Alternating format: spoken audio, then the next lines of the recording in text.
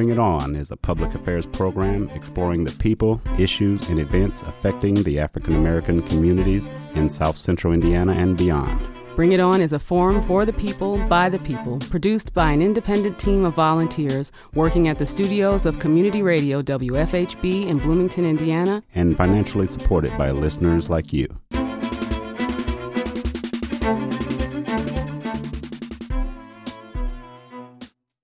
Hosea, welcome to Bring It On. We are celebrating 14 years as Indiana's only weekly community radio show committed to exploring the people, events, and issues impacting the African American community. Good evening. I'm Clarence Boone, and in the next hour, we're going to have a conversation with two phenomenal South High School, Bloomington South High School students, Nidhi Krishnan and Darby Fitzsimmons. Again, two dynamic students from Bloomington High here to speak with us concerning their social activism with various organizations with the city of Bloomington. Yeah, I can't wait to get them on. And now we are so pleased to be joined by two individuals who are working with the Bloomington Black History Month celebration. We have with us, Maquiba Reese, who is the Black History Month chair, and James Saunders, who is the Black History Month kickoff chair. And they're here to sort of go over a number of activities that have gone on to date, and then also looking ahead throughout the month, which I could say a year. We could. We can keep Black History a year. That would be great. 365 days. It sounds like a T-shirt to me. We started it right here on WFHB. Yep. But see, William and I are from Gary, Indiana, and it was always Black History Month year. Okay, all right, here we go. They're here to kind of give us an overview, too, of an annual signature event, the State of the Black Community Address, which will take place tomorrow at 6 p.m. at the City Hall Council Chambers. Again, that's 6 p.m. And this signature event will feature a coalition of organizations discussing education, economics, and the criminal justice system as they relate to the Bloomington Black community. And again, here to provide the overview that will be provided by Maquiba Reese, Black History Month chair, and James Saunders, Black History Month kickoff chair. Welcome to Bring It On. Hello, world. My name is Maquiba Reese. I'm so happy to be here tonight. I'm James Sanders. It's a pleasure to be here again also. and while this is radio, you have to see the chemistry between these two. They are long-lost friends, everybody. No. And I can feel the love in this room to the extent that we have future plans for these two, but we'll talk about that a little bit. Whoa. But okay, so one of the things we want to talk about tonight, there have been some phenomenal things going on this month alone, and of course the kickoff, which was phenomenal. And there have been a host of things. There were some things at the Black Culture Center, because this is sort of viewed as a town gown collaboration. You had the Marvin Chandler documentary that was aired not too long ago and will re-air again. And you can download the calendar. We'll give you that information. Well, I'll tell you what, let's do that now. Are you both familiar with the download address for the Black History Month? Go to the City of Bloomington's website, go to Black History Month, and then there will be a sort of a tab or link to download the calendar. Very colorful, well put together Black History Month calendar. Mm-hmm. The title, Reclaiming Our Time, City of Bloomington Black History Month 2019. Yeah. This is phenomenal. Let's talk about what has gone on so far to date. Some things you want to point out. Well, I'm sure James could kind of highlight the Black History Month, because it was such a magnetic event filled with conversation and also arts and stuff like that were displayed. And so it was just an amazing time just to come together to celebrate a collective of blackness in Bloomington. So which event was this? This was the Black History Month kickoff that took place. Kickoff, the one that I missed. January 31st. You did. We missed your presence. What happened? I apologize. It's my fault. I'm sitting at home and I got my dates wrong. I don't know really? Yeah. So I'm sitting there watching TV, and then I see a post on Facebook about Don and Nicole getting the award. Yes. And then I realized I missed it. Visionary Leaders. I think that was the Yeah. inaugural. Yes, the first time The we ever had inaugural that award. presentation of wonderful. that award. Yeah, Yes, they didn't So know deserved. they were surprised, and makes it even better. doesn't Donald was there, but we had to reel in Nicole, so that was awesome. Well, she was worth the wait. Okay, so that event went off very wonderfully. And what else has happened since that time that you care to talk about? There were a couple of other events that took place. The Neil Marshall kickoff. Oh my gosh, the juke joint. That was so amazing. It was just like full of talent in the room from community individuals and then also students that were there to display the historical Black artists and just kind of like relive the times. So that was a really good event. And there was food provided There by was a food local from vendor. Joella's. Shout out to Monica Johnson, the director of Yes. the Neil Marshall Black Cultural Center. She was actually on last week and talked at length about that in a wonderful relationship with, I think, Joella's Yeah. Yes. Chicken and Waffles. Is Yes. it? Yeah. Monica, Don't great start event that. as always. I've got to get there. I have not. I'm For sorry. sure. I've not been there yet, but I will make my pilgrimage there. Man, you You can't know they have can't get vegan in. chicken.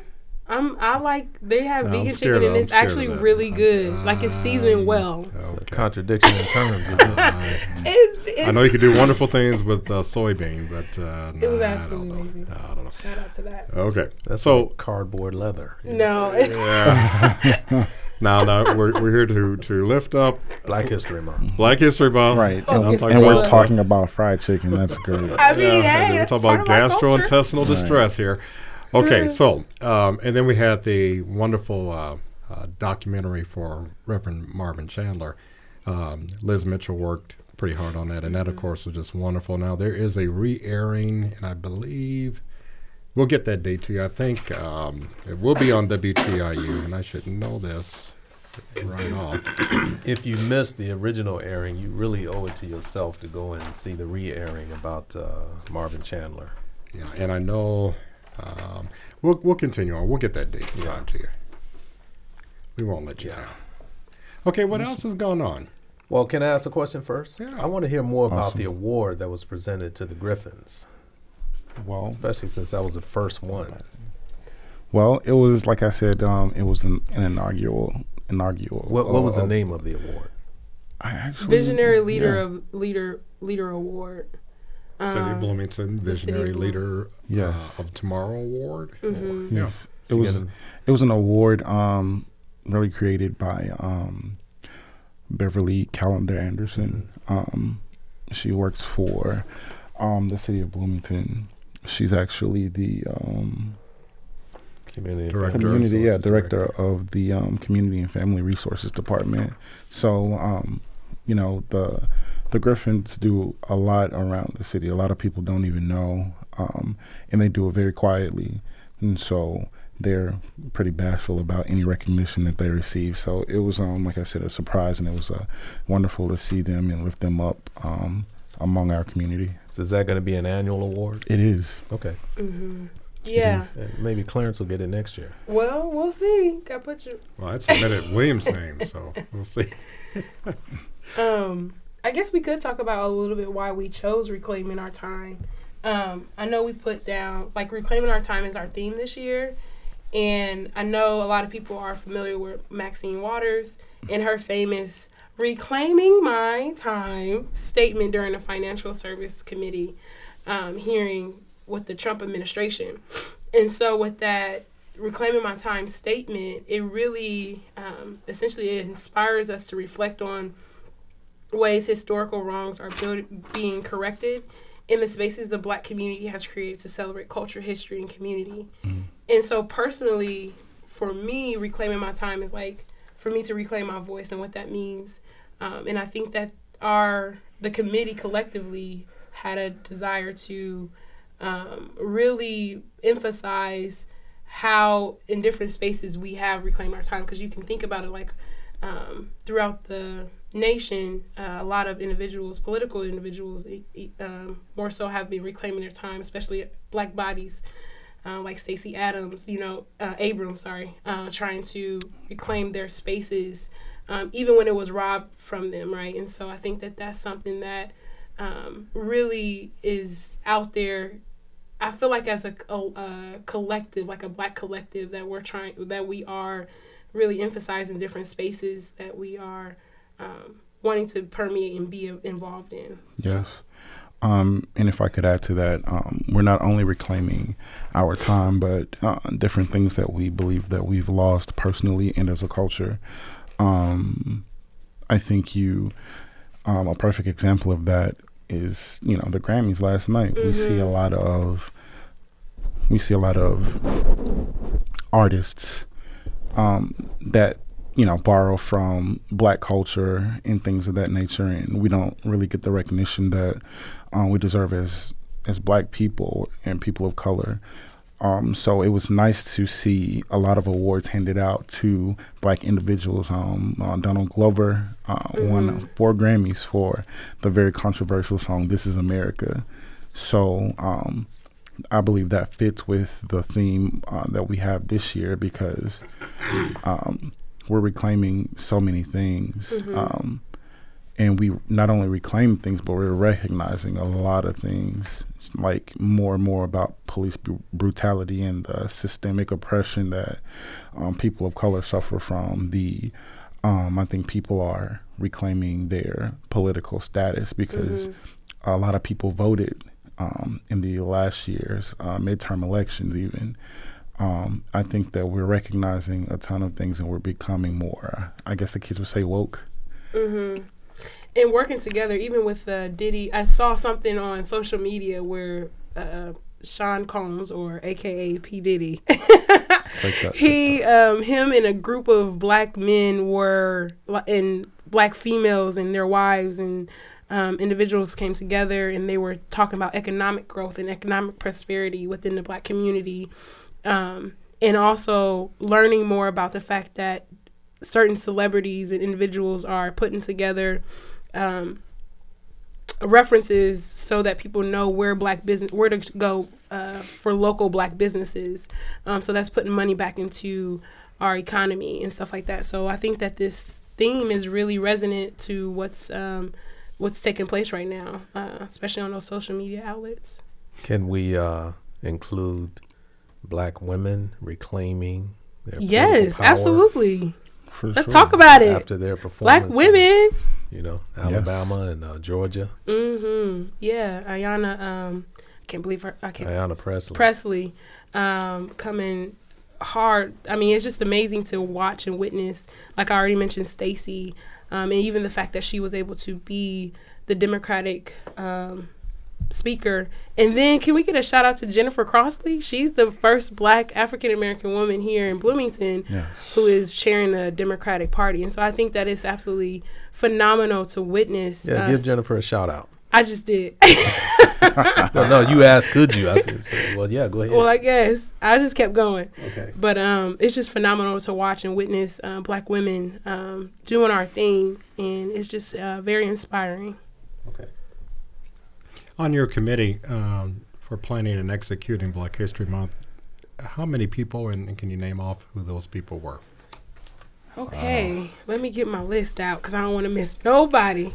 This was last year's. But this year's group was, give a shout out to Shatoya, our liaison for Black History Month. She is absolutely incredible at what she's doing. Yes. Go ahead. No, I was just gonna shout her out even more, because she's doing a ton of work and she's only being paid for maybe a third of it. So it's very awesome to see what she's doing. And that was from James Sanders. Are you advocating for James. Advocate for the oppressed. I mean, whoa. Beverly want to talk to you, buddy. You gotta talk through that one. The phones are lighting up now. I know. So Shatoya Moss, Let's talk and about then who else is on the committee? William Hosea is on the committee. William Hosea, myself, James, Glowhow, Gloria, and then we also have Martha Chamberlain. Martha Chamberlain, yeah. And then we also have Doris Sims. She was there too. And then trying to visual the meetings. 1, 2, 3. I think that's it. And then we had our own subcommittee. So that's what took place this year. Yes. And you want to give a shout out to that amazing Oh, kickoff team? I had a subcommittee, but we had wonderful shirts. Those were made by Miss Atia Sahir. We had April White, Maurice Johns, my esteemed frat brother, Joy Forrest, Eric Scott. Oh,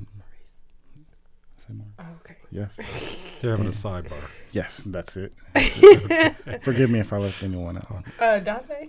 Oh, yes, my other esteemed frat brother, Dante Miller. He actually introduced the speaker. And speaking of those speakers for the Black History Month kickoff, we had Dr. Dion Dance, who's a professor at IU, and we had Judge Valerie Houghton. And they did a wonderful job. They both came with two different perspectives of what it meant to reclaim their time. So we're very grateful for them. Was it Jasmine? What's Jasmine's last name? Jasmine Denny and Troy Thomas sang absolutely amazing beautifully. Performances. Yes. And then there was another guy, Marcus Simmons, another esteemed frat brother. He led us in the Black national anthem. Mm-hmm. You got a lot of frat brothers. I do. Well, if you just tuned in, you're listening to Maquiba Reese, who is the Black History Month chair for 2019, and James Sanders or Saunders? Yes, Sanders. Sanders. Thank you. Sanders, Black History Month kickoff chair. They've been talking about events that have occurred since the Black History Month kicked off. Now we're looking forward to something that's very special, very informative signature event, which occurs tomorrow, and that is the State of the Black Community Address. And the event will take place tomorrow at 6 p.m. at the City Hall Council Chambers. And I want to defer to my co-anchor, who not only is an integral part of the planning, but also took part in the presentation last year and gave sort of an eye-opening assessment of affordable housing in the city of Bloomington for African Americans. So, William, what can you tell us about tomorrow night's festivities? Well, first, the program starts at 6:30. 6:30. We'll have refreshments at 5:30, and then the program starts at 6:30. Okay. Is it from BJ's? Yeah. Okay, BJ's. shout out to Gavin. Get there at 5:30. Gavin Everett, shout out. That's some good food. So we are going to be talking about a couple of different areas: economics, criminal justice, and then education. Now, under the category of economics, you think about jobs and then housing. Starting with jobs, we looked at some of the major employers here in Bloomington, and we want to know how many black people are employed by these major employers compared to the overall population. And we have a lot of information to present on that. Got it all nice, colorful charts and stuff, And then we got information from, I'll just give you a couple of them, from Indiana University, from the city of Bloomington, the county government, and then there were several others. And then we looked at a little bit about employment and then unemployment. And, when you look at the Urban League puts out a report every year called The State of Black America. And so they go into a lot more detail about the different categories that they cover. We only have an hour and a half to present what we want to talk about. So we had to limit our topics that we wanted to discuss. So we focused on jobs, and then we also looked at housing. Of all of the tens of thousands of homes owned in Monroe County, how many of these homes do black people own? So we have that information. And then the affordable housing market is such an issue here with rent being as high as it is. We want to know how many black people actually rent homes in Monroe County. And the only thing that we're able to present are the numbers. We don't have the amounts that people pay for rent. And so also under housing, we took a look at public housing. How many black people occupy the public housing units out of that total number? I think total number is like 363. And then we also looked at the housing choice vouchers, which you probably know as Section 8. They have, I think, maybe like 1,300 housing choice vouchers issued in Monroe County. And so we want to know how many those vouchers are issued to black folks. And then that's my area of responsibility right there. Attorney William Morris is going to talk a little bit about the criminal justice system. We want to know, compared to the overall population, how much time do black folks spend in jail? There's this program called pretrial diversion, which means, I'm not going to get into this too much, but after you're arrested, you can pay a certain amount of money to get out of jail. But in the study, what they found, of course, not everyone has that money. So whoever does not have those funds ends up staying in jail quite a bit longer. Right. And it's really not fair to for somebody's freedom to depend on, in those circumstances, to monetize their depend freedom on how much money you have. And then he's going to talk about a few other topics. Now, Dr. Stephanie Power Carter, and she's bringing a couple of high school students to talk about education. Mm-hmm. She takes a look at the disparity in the academic achievement and the disciplinary numbers.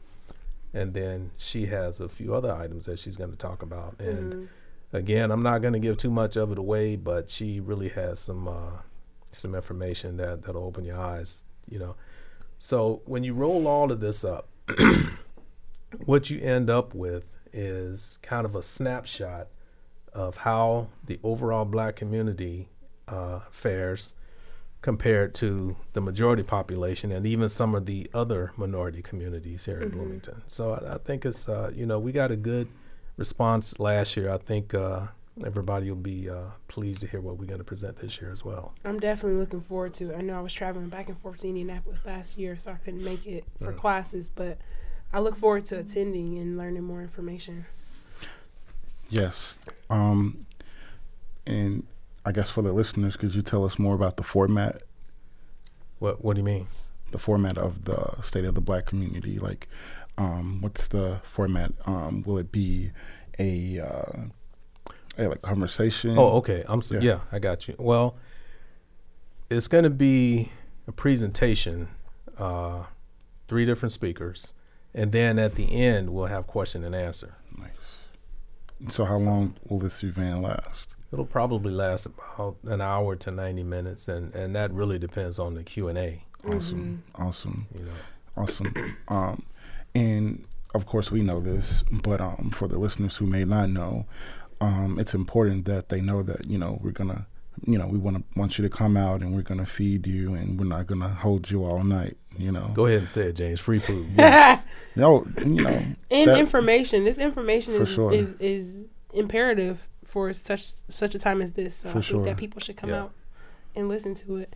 And then after that, the State of the Black Community, we have the essay contest for individuals who have participated in the essays this year, which will take place February 27th at 6 o'clock Fairview Elementary School.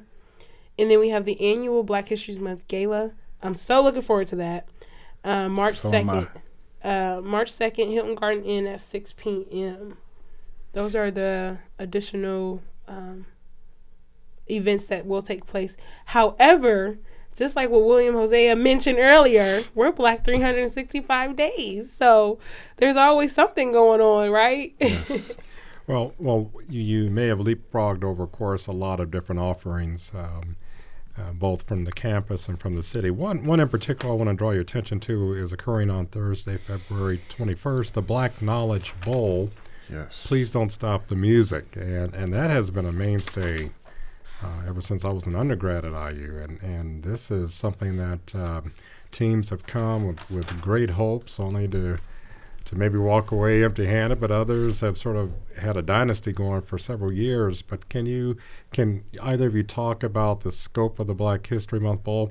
Well, I do know that it will center around the incorporation of music as a sub-theme. Please don't stop the music. And that'll be sort of a fun, as they bill it, a fun and interactive exploration of Black music and pop culture. Yes. So this has been a long-standing Black Culture Center, Neal Marshall Black Culture Center tradition, and before it was the Neal Marshall Black Culture Center, it was a tradition at IU. And the event is being planned and executed in conjunction with the Black Student Union and the African Student Association. One thing I like about Black History Month in Bloomington, it is very comprehensive, and there's something for everybody in it. And you mentioned just quickly the essay contest, and of course that's for all grade levels. And there will be some fortunate recipients of awards during the presentation on February the 27th, which is a Wednesday. And that'll be held at Fairview Elementary School, 500 West 27th here in Bloomington.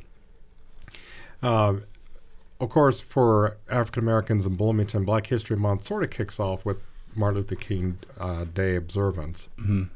And it seems as if through the balance, of course, of January into February, there are a lot of wonderful things of note. And so what delights have you drawn from being a part of the planning committee? And if anyone were interested in working with us next year, what would you tell them on the front end? I would say I got into being a part of the Black History Month Planning Committee a couple of years ago when I created a video for the kickoff celebration. And even doing that small task, I put in, a good amount of hours. And I would say to anyone wanting to get involved, just make sure that, your heart is in it, because it's there's no pay, and sometimes it's a thankless job. So you really have to care about what you're doing and be very intentional on what you're trying to provide and get out of Black History Month, because it's a quid pro quo kind of thing. Mm-hmm.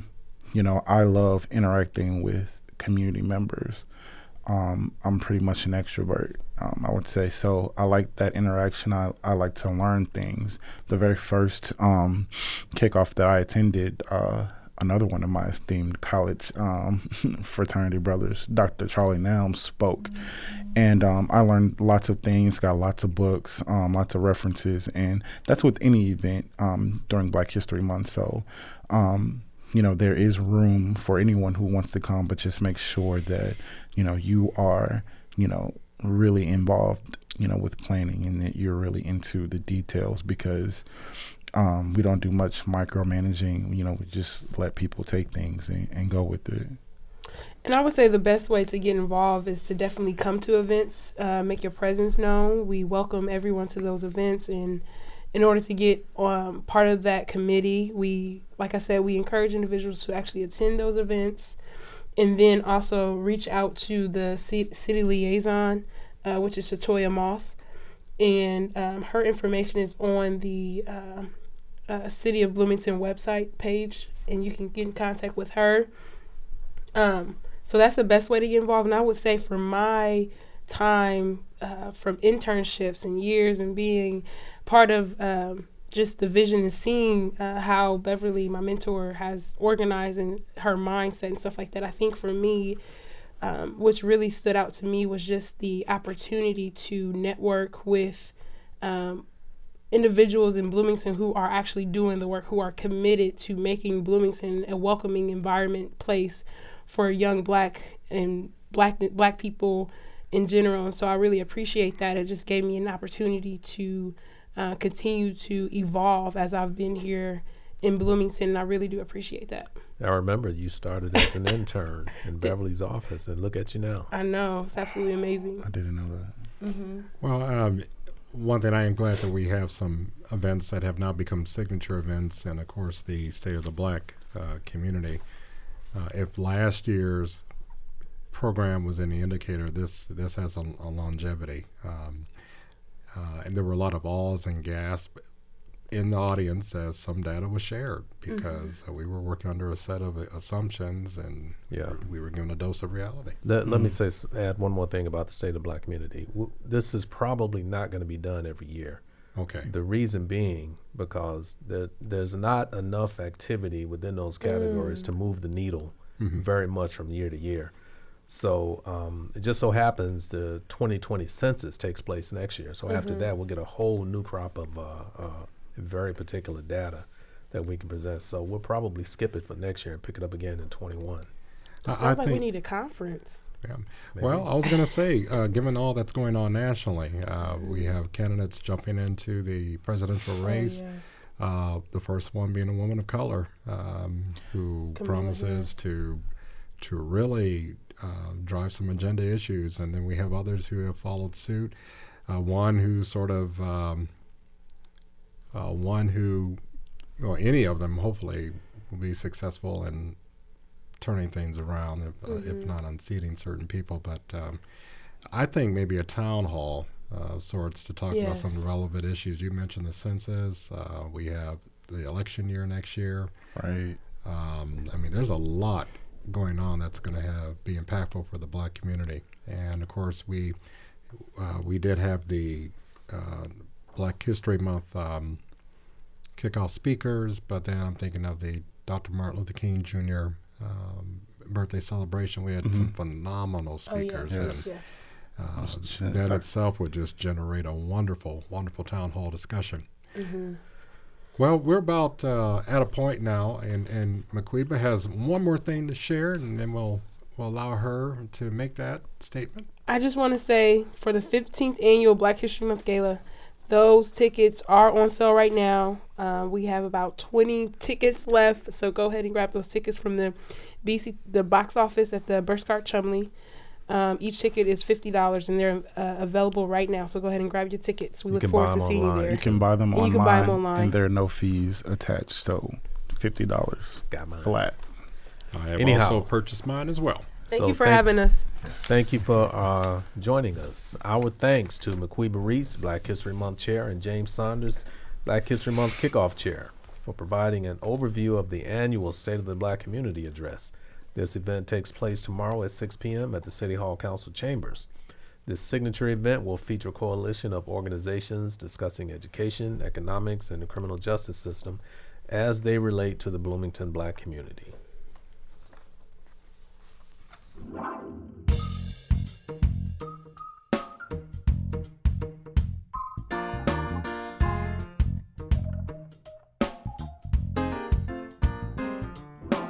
Free at last, free at last. Thank God Almighty, I'm free at last. Well, free at last, free at last. Thank God Almighty, I'm free at last. One day, I was walking alone. Thank God Almighty, I'm free at last. I heard a voice, but I saw no one. Thank God Almighty, I'm free at last. Free at last. Yeah. Thank God Almighty, I'm free at last. I'm free at last. Free at last. Hey. Thank God Almighty, I'm free at last. I met old Satan on my way. Thank God Almighty, I'm free at last. He said, young man, you're too young to pray. Thank God Almighty, I'm free at last. I said, I'm free at last. Free at last. Hey, hey. Thank God Almighty, I'm free at last. I'm free at last. Free at last. Thank God. Thank God Almighty, I'm free at last.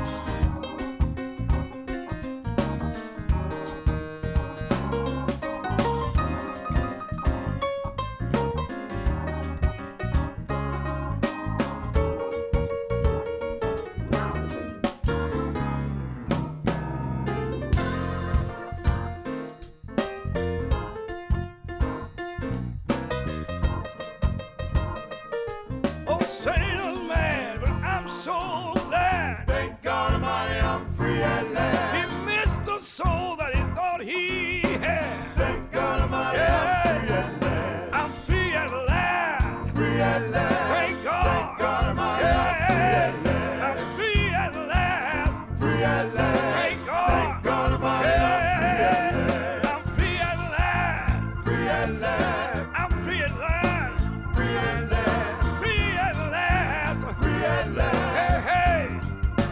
Free at last. I'm free now, yeah. Free at last. I'm free right now. I'm free at last. I'm free right now.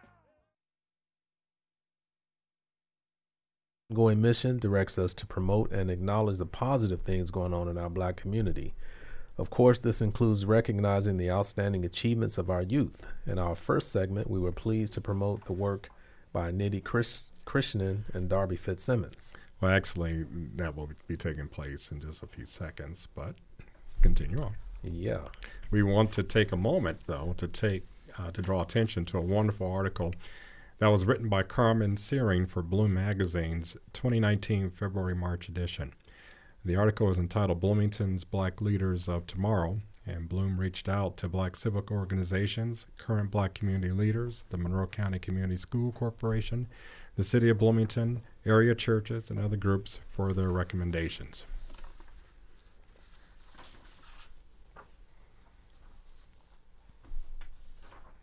They were looking for students who are outstanding in scholarship, the arts, or other fields, who are involved in the community through volunteerism and activism, who show a generosity of spirit, and who demonstrate a commitment to improving their own lives and the lives of others. 10 students are featured from middle school through college who more than fit that description. They are advocates and artists, activists and athletes, and each of them shows great promise and potential. And it is our distinct pleasure to share with you the names of these individuals. The first is Santina Jester from Tri-North Middle School, Kaya Siebert from Batchelor Middle School, Sabra Wagner from Jackson Creek Middle School, David Johnson from Bloomington High School South, Naomi Young from Bloomington High School South, Avery Najal from Bloomington High School North, Dexter Griffin from Bloomington High School South, Tamara Brown from Indiana University, Caleb Poor from Indiana University, and Phoebe Powell from Earlham College. Big congrats to all of the Bloom Magazine 2019 Bloomington Black Leaders of Tomorrow. A disclaimer, Phoebe's my granddaughter. And I just watched William's face just brighten up when he mentioned that. Bring It On does have an open submission policy, so if you have an idea for the program, of course we want to hear it. Send an email directly to our volunteer staff. The address is bringiton@wfhb.org. We want to make sure we share everything and anything affecting the African American community with our listening audience in Bloomington and beyond. The email address, once again, is bringiton@wfhb.org. Now, at the beginning of the hour, we did mention that we would have some phenomenal students here with us. Nidhi Krishnan and Darby Fitzsimmons, forgive me for slaughtering any names, are two dynamic students from Bloomington High School. They're here to speak with us concerning their social activism with various organizations within the city of Bloomington. I want to say, Nidhi and Darby, welcome to Bring It On. Thank you so much for letting us come on the show and having us. Well, it's our pleasure, and I know that right now you'd be at home studying. Of course. Finals week. Finals week? Yep. Oh my gosh, they just had Is that snow right? days. How could it be finals week? Yeah, trying to catch up. Oh, I see. I get it. But you all are both involved with a host of things. Let me just read some of the things that you're involved with. Nidhi, you're a senior at Bloomington South. You serve as the president of the Bloomington South Young Democrats. You're a program director for that organization, but you're program director of Indiana High School Democrats. You're co-founder and leader of Bloomington's local chapter of students demanding action for gun sense in America. And you're currently working as the deputy field director for the John Hamilton re-election campaign. And you're very passionate, as I read, about educational equality and criminal justice reform, and you hope to devote your career to fixing these injustices. And Darby, you are a sophomore at Bloomington South, and you're involved with social activism and philanthropy from a young age, winning national and local recognition for youth philanthropy. You serve as High School Democrats of America's National Expansion Committee and as development director for South's Young Democrats. In the past, you volunteered for various state, local, and federal campaigns, and you're also a member of Habitat for Humanity and your school's debate team. And So again, it's a pleasure to have you both. both of you go to South. Yes. Yep. Oh, okay. So now last year, Nidhi, I heard you speak at the Democratic banquet, a formal banquet fundraiser. And I got to tell you, she had all of everybody's undivided attention in that room. And After the first sentence? No, when she picked up the mic. Yeah. But I wanted to ask you if you could remember, if you can give us just some of a little bit of overview of what you talked about last year. Yeah, of course. So I basically talked about youth involvement as a whole and why it's really important to get youth involved in the political process and some of the stuff that my chapter of Young Democrats had been doing. And also I talked about the issues that I specifically cared about and what really made me passionate about getting involved. Specifically, I talked about Bloomington's own problem of racial disparity in our police force with the arrest rates. I was reading a study on IndyStar that said that Bloomington, Indiana actually had racial disparity in arrest rates worse than that of Ferguson, Missouri, which really shocked me. I really have enjoyed growing up in Bloomington, and I generally think that we're pretty open-minded, but at the same time, it kind of rocked me from this facade that everything's just like very equal here. Like I began to realize that there can be and is racial disparity in my own hometown that I wasn't seeing previously. Worse than Ferguson, huh? Mm-hmm. That's what the study said. That's interesting, because that's one of the subjects that we're going to be talking about tomorrow during the State of the Black Community Address. And I'm going to have to talk to Attorney Morris. He's presenting on that because we didn't come across that data. Mm-hmm. Yeah, it was just one article, so I'm not sure if it's like super credible, but at the same time, the many articles that I read pointed to the very same situation, regardless of if it's worse than Ferguson or not. I mean, there's still pretty present racial disparity. Yeah. Well, Darby, your involvement as a social activist, you know, when I think of social activists, I don't think of individuals this young, but it's refreshing to see that you're both rolling your sleeves up and getting active in your community. But can you share with us, Darby, some of the things that you're involved with now and some of the things that through your research you've been able to discover? Yeah, so I think a big part of social activism is lifting other people up. I've been involved in philanthropy from a really young age. I've helped raise money to build libraries both across the seas and locally. I've also been really active in the gun control movement. I was really proud to be able to attend the March for Our Lives movement last year. And I've also been really happy to speak with other students from around the state and around the country.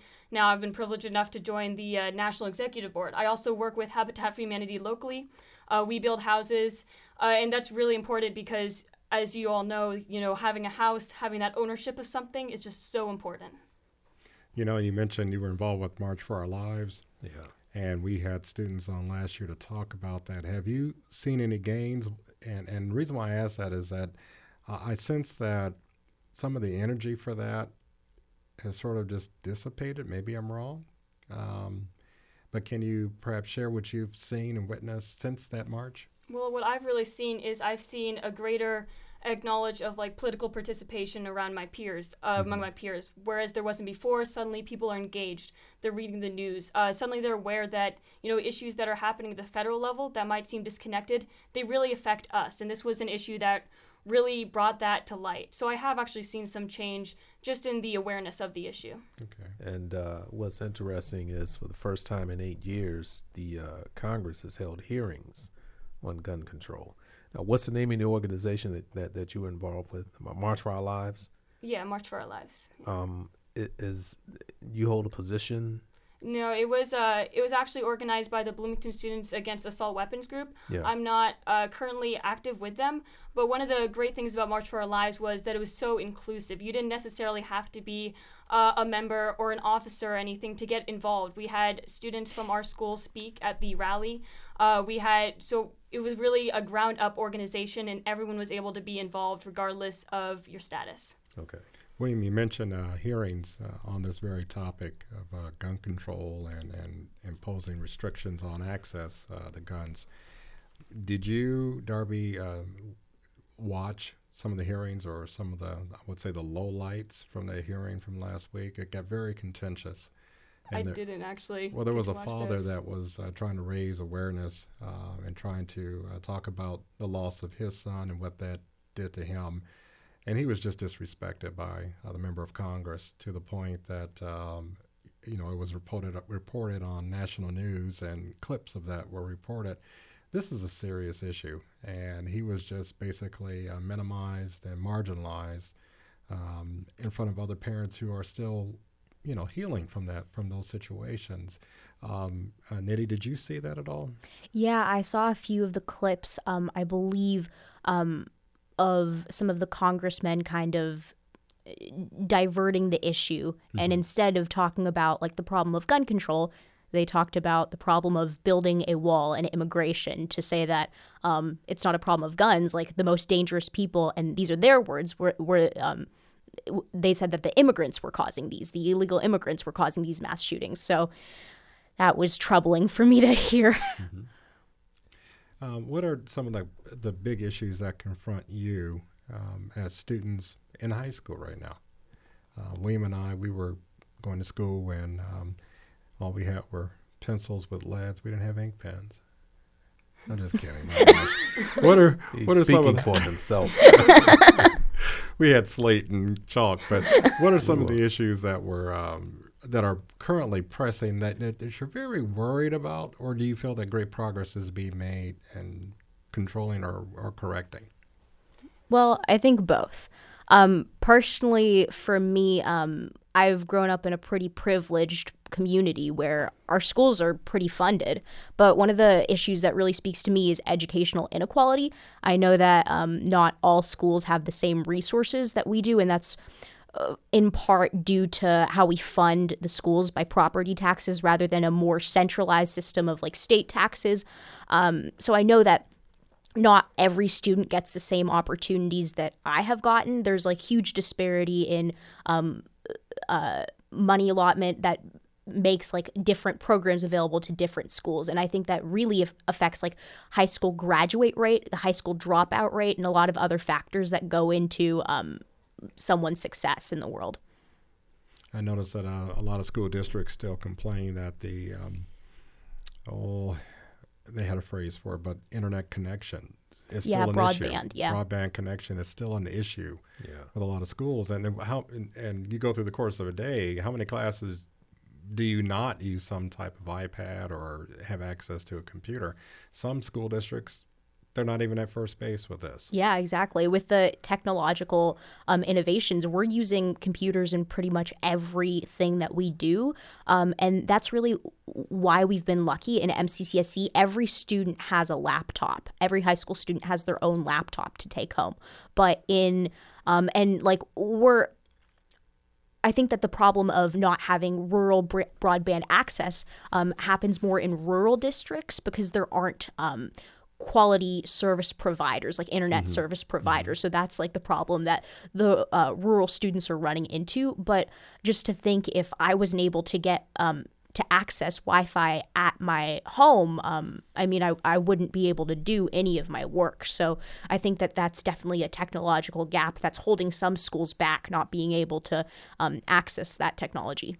And Darby, any comments from on your reflections or your observations on what you see currently that need correction in high school? Yeah, so I think a really big problem is just the cost of college.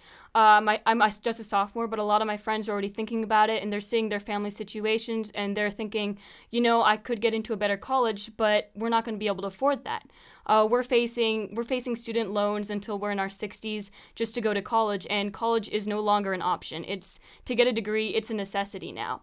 And so you also perpetuate that kind of generational poverty, that inequality that Nidhi was talking about, because oftentimes, even if you can get into a better school, you might not be able to afford to go to a better school. You might not be able to afford to not get a job to help provide for your family. And scholarships and FAFSA, they're not adequate in this country to cover all that. And we have a government that's not making that any easier. In fact, they seem to be just putting roadblocks in place to hinder students from getting higher education. Darby, I wanted to ask you first, and then Nidhi, I want you to answer this also. Out of the many activities and organizations that you're involved with, which one commands most of your time? Well, it depends on the time of year. Right now, debate, we're gearing up for our big districts competition, but I'm also involved in high school Democrats constantly. I'm on the National Expansion Committee, so we're involved in spreading our message and spreading our organization to other states. So that's a big commitment, but it's also a fantastic commitment. I get to work with people all over the country in spreading these democratic values, these people values that I hold so dear. Yeah, for me, I would definitely have to second that. Me and Darby both do debate, so right now it's it's debate season. Like that's most all we do. But normally, I think that throughout this year, and the summer especially, I have just this year started with my co-founder a chapter of Students Demand Action in Bloomington. So just because we're starting this from like scratch, this is has taken a lot of planning time and just time to really develop the organization so that it's something that will stand and continue even when I go off to college. Okay, I'm not asking for you to declare the winner or put yourself out there, but we cannot ignore the fact that people are now throwing their hats or bonnets in, rather, to run for the highest office in the land.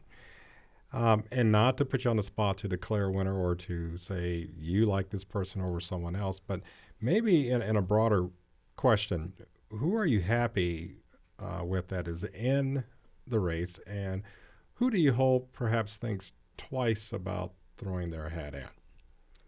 I think I'm glad that we have so many presidential contenders. I think that it's really going to help us get the absolute best candidate possible. I'm really in the Kamala Harris camp right now. I think she did a lot of reform efforts in California as a prosecutor, and I'm really in favor of her work with the system, get inside of the system, don't just fight on the steps of the Capitol, get inside the Capitol. I really like her message there, but I think there's a lot of good candidates. Pete Buttigieg, actually, South Bend mayor, he is more of a long shot candidate, but I also really like what he's done with the city. Yeah, it's funny. Darby and I were just talking about this outside. So I think that my top choice at this point would be Elizabeth Warren. I really like her policies, and I think that she's been a constant advocate for progressive policy. I also like Pete Buttigieg for some part that he's an Indiana resident and that we would have that connection. But at the same time, I really think that he is very electable. Just because he comes from a more rural district and he's been able to turn South Bend into a really bustling city. And I think that he's also really inspiring as well. He has really progressive ideology. Now let me ask you this. That was a two-part question I had. You obviously have shared who you're pleased with those individuals in the race, but who do you hope really just thinks twice about putting their hat in there? I know it's controversial, but I've never been a really big Bernie Sanders fan. I actually like his policies. I like how he's pushed the party left.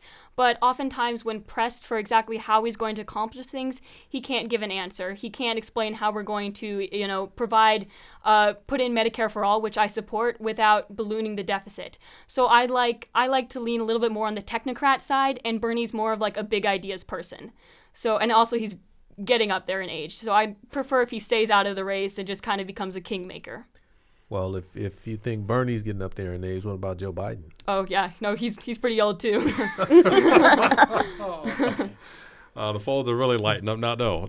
Nidhi, if you'll share your observations on the same question. I would say that both Bernie and Joe Biden, additionally, I think that I really do identify with a lot of Bernie's policies, but at the same time, I think that he had his shot, and I was very displeased as at the turnout of the last election when a lot of Bernie supporters ended up staying home from the polls. So I don't want to run the risk of that happening again. And if Bernie doesn't win the primary, the Bernie supporters just boycotting the whole election. I think that Bernie stirs up very passionate emotion in a lot of people. And I really want to make sure that whoever is the Democratic nominee, the Democrats will support them.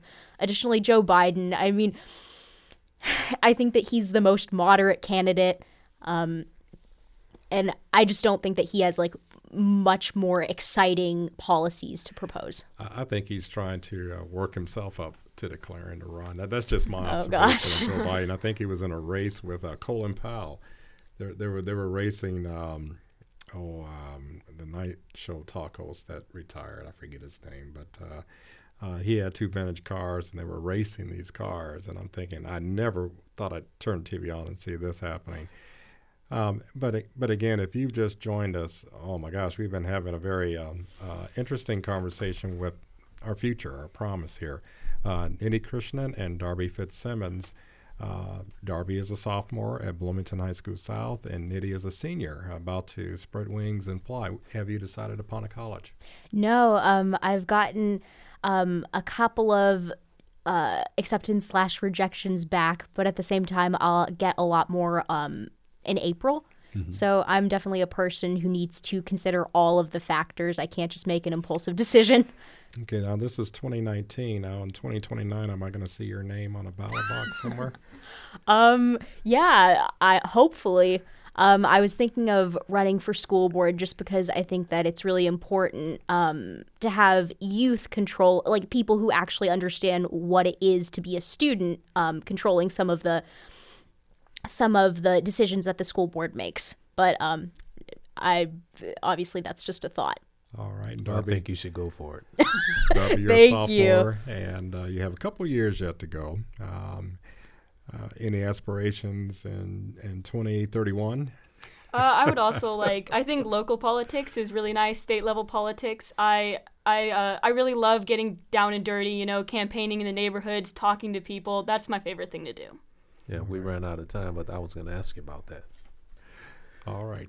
Well, we want to thank Nidhi Krishnan and Darby Fitzsimmons, 2 dynamic students from Bloomington High School South, for coming on and speaking with us concerning their social activism in various organizations within the city of Bloomington. And again, our thanks to Maquiba Reese, who is the Black History Month Chair, and James Sanders, Black History Month Kickoff Chair, for providing an overview of events that have transpired already, and of course looking forward to the State of the Black Community Address tomorrow at 6 p.m. at the City Hall Council Chamber. And again, this is the 2nd annual event. May not occur every year, but it's a signature event nonetheless that will feature a coalition of organizations discussing education, economics, and the criminal justice system as they relate to the Bloomington Black community. If you have an event or happening the African American community should know about, please send that info directly to our Bring It On staff. Or if you want additional information about a calendar item that you've heard tonight, we actually didn't do calendar, please contact us at bringiton@wfhb.org. But we did talk about an outstanding. And our show producer is yours truly, Clarence Boone, with help from WFHB News Department Director Wes Martin. And tonight's board engineering team consisted of Taya Wilson and Chantal LaFontaine. Our original theme music was created by Jamel Effiam with additional background tracks by David Baker. And for WFHB, I'm Clarence Boone. I'm William Hosea. Be sure to tune in next Monday, February the 18th at 6 p.m. for another edition of Bring It On your community radio station, WFHB. Late.